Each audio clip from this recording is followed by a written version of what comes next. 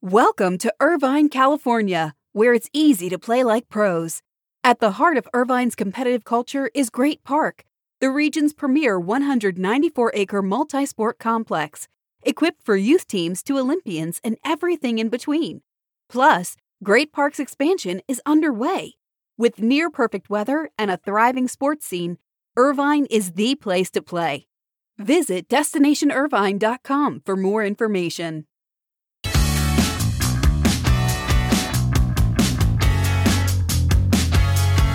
I enjoyed speaking with the sales leaders from Speedway Motorsports who were all in Charlotte this week as we spent more than an hour talking about the state of the sports business. Their questions were great and thoughtful. Meanwhile, Deal Makers in Sports starts today in Washington, D.C. Great event with compelling speakers in the great city of the District of Columbia. It's not too late to register and watch the event virtually. Go to our website for more information. And this is your Morning Buzzcast for Wednesday, November 9th. Good morning. I'm Abe Madkour. Thanks for listening to the Buzzcast. Let's start with baseball because the final numbers are in for the World Series. And despite all the positives around the series and the sport, it can't escape the narrative that this will come in as the second lowest viewed World Series ever.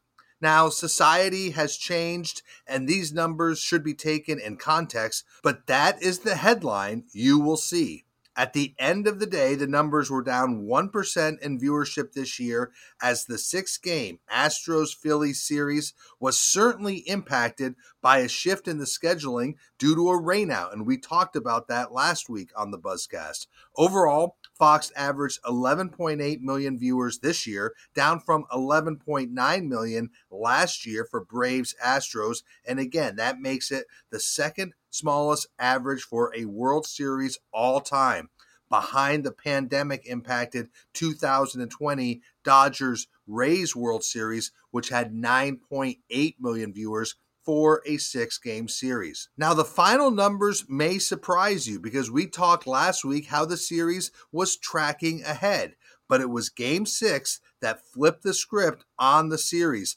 Fox drew 12.5 million for that Astros win on Saturday night, but that game was up against some major college football competition in primetime. You had Clemson, Notre Dame, you had Alabama, LSU, you had Florida State, Miami, and that certainly impacted the final number. But here is the good news. While down overall in viewership versus 2021, the World Series was up 9% among viewers in the 18 to 34 demographic. That's the demographic baseball wants to be in. So baseball is very pleased with that. In terms of overall market, shouldn't be a surprise, Philadelphia led all markets with a 25 local rating, edging out Houston, which had a 24 local rating. Rounding out the top five, perhaps not a surprise, Austin, San Antonio, and then San Diego. So again, the viewership of the last five World Series goes like this. 2018, Red Sox Dodgers, 14.1 million viewers. 2019, Nationals Astros, 13.8 million viewers. 2020, Dodgers Rays, 9.7 million viewers. 2021, Braves Astros, 11.9 million viewers. And 2022, Astros Phillies, 11.7 million viewers. So those are the trend lines that you're seeing over a 5-year history. Meanwhile, let's look at the advertising side. If you feel you saw a lot of ads for Samsung Mobile, you're not wrong, as Samsung led all brands in ad spending during the series at nearly 7.7 million in ad spend. Coming in at number 2 was Geico. This is according to data from iSpot TV. So the top 5 advertisers in total spend around the World Series: Samsung Mobile, Geico, T-Mobile, Indeed, and Chevrolet. So those were the top 5 advertisers. For a list of even more, go to sportsbusinessjournal.com. So that's putting a bow on this year's World Series and MLB season. Let's move on. Don't expect sports betting in California anytime soon, as California voters Tuesday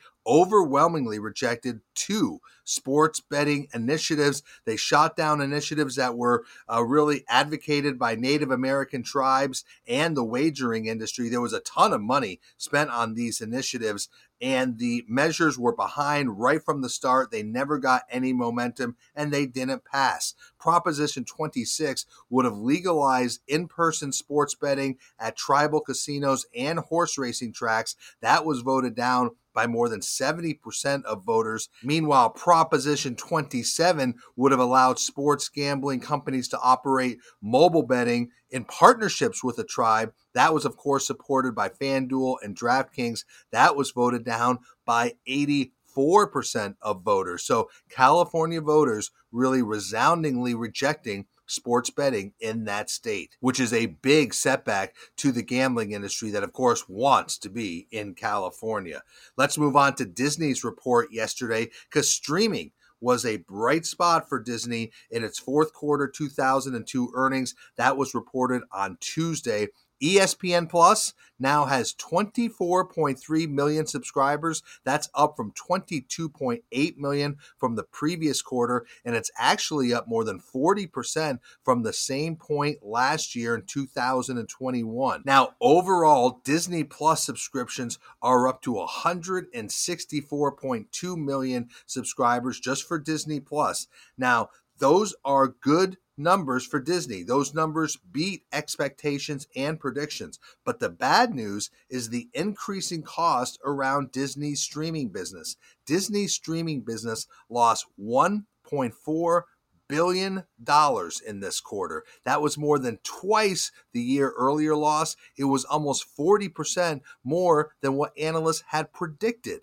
Since Disney Plus launched 3 years ago, Disney's streaming business has lost more than $8 billion. And so with those significant losses, Disney said yesterday that it plans to make cuts to marketing and content budgets and believe it can begin to narrow those losses. But those losses are certainly impacting the market's reaction to Disney's streaming business. So that's something you're going to want to keep your eye on. Let's shift to some baseball team news, because if the Oakland A's are looking for some public funding to help them relocate to Las Vegas, they may be disappointed, as both Nevada and Las Vegas leaders have said that no public financial assistance is available. Now, Nevada Governor Steve Sisolak said that a deal with any public assistance isn't on the table for the A's. He says he's told both MLB Commissioner Rob Manfred and A's President David Kaval that there is no desire from the state to offer public tax dollars to help finance the construction of a new ballpark. Remember, the A's have been looking at 2 sites for a ballpark in Las Vegas for several months. He says there will not be any type of deal that was offered to the Raiders to relocate from Oakland to Las Vegas, but he didn't rule out helping the team with infrastructure or roads or some other forms of assistance. So I've heard, and it's well known, that if the A's do decide to relocate, they would require some form of public assistance. So we have to watch if this makes the team talk to other markets about what could be available, and if the team decides to look for some other suitors. Staying with baseball, the Seattle Mariners are feeling good about the future of their team, and they continue to try new things around business behind their new business leader, Katie Griggs. Now, the franchise is doing something pretty unique. It's looking to make game tickets more accessible, and they'll offer $10 center field bleacher seats for every regular season home game starting next year. Now, T-Mobile Park in Seattle has about 1,800 center field bleacher seats. All of those will go for $10, and that's a very, very affordable price point, and is about as low a price point as you're going to see in sports. Also, the Mariners are trying to protect their home field advantage, so they will allow fans in the Pacific Northwest to have access to an exclusive 4-day presale. So fans in 5 states will have the first opportunity to get seats to all 81 home games. That'll start November 18th. Eligibility will be determined by the zip code, of course, of the buyer. So the Mariners continue to try new elements to get more fans engaged and coming to the ballpark. And we'll end the Buzzcast around people. ASM Global has named Gary Jacobus as President of Business Development for the U.S. and Latin America. Gary Jacobus, well known to the sports industry. He actually was an SBJ 40 under 40 honoree in 1999. Yes, and he joins ASM Global from Zippin, where he had spent, 2 years as Vice President of Business Development and Sales. He'll fill the role left by ASM Global Strategy and Development Executive Vice President Chuck Steedman, who has departed ASM Global to join the private equity fund Raptor Sports Capital. CAA led the search for ASM Global. Gary Jacobus will report to ASM Global CEO Ron Bension. ASM Global, of course, has a number of venues, more than 350 arenas and stadiums and convention centers spread across the globe. That's part of its portfolio. And now Gary Jacobus, he will be focused on developing new revenue streams around that portfolio of venues. So that is your morning Buzzcast for Wednesday, November 9th. I'm Abe Madkour. Thanks for listening to the Buzzcast. My colleague David Albright will bring you the Buzzcast Thursday and Friday, as I will be in Huntsville, Alabama. I will be leading a discussion with SEC Commissioner Greg Sankey at the Huntsville Museum of Art. Look forward to that. And so until I speak to you again next week, stay healthy, be good to each other. I'll speak to you down the road.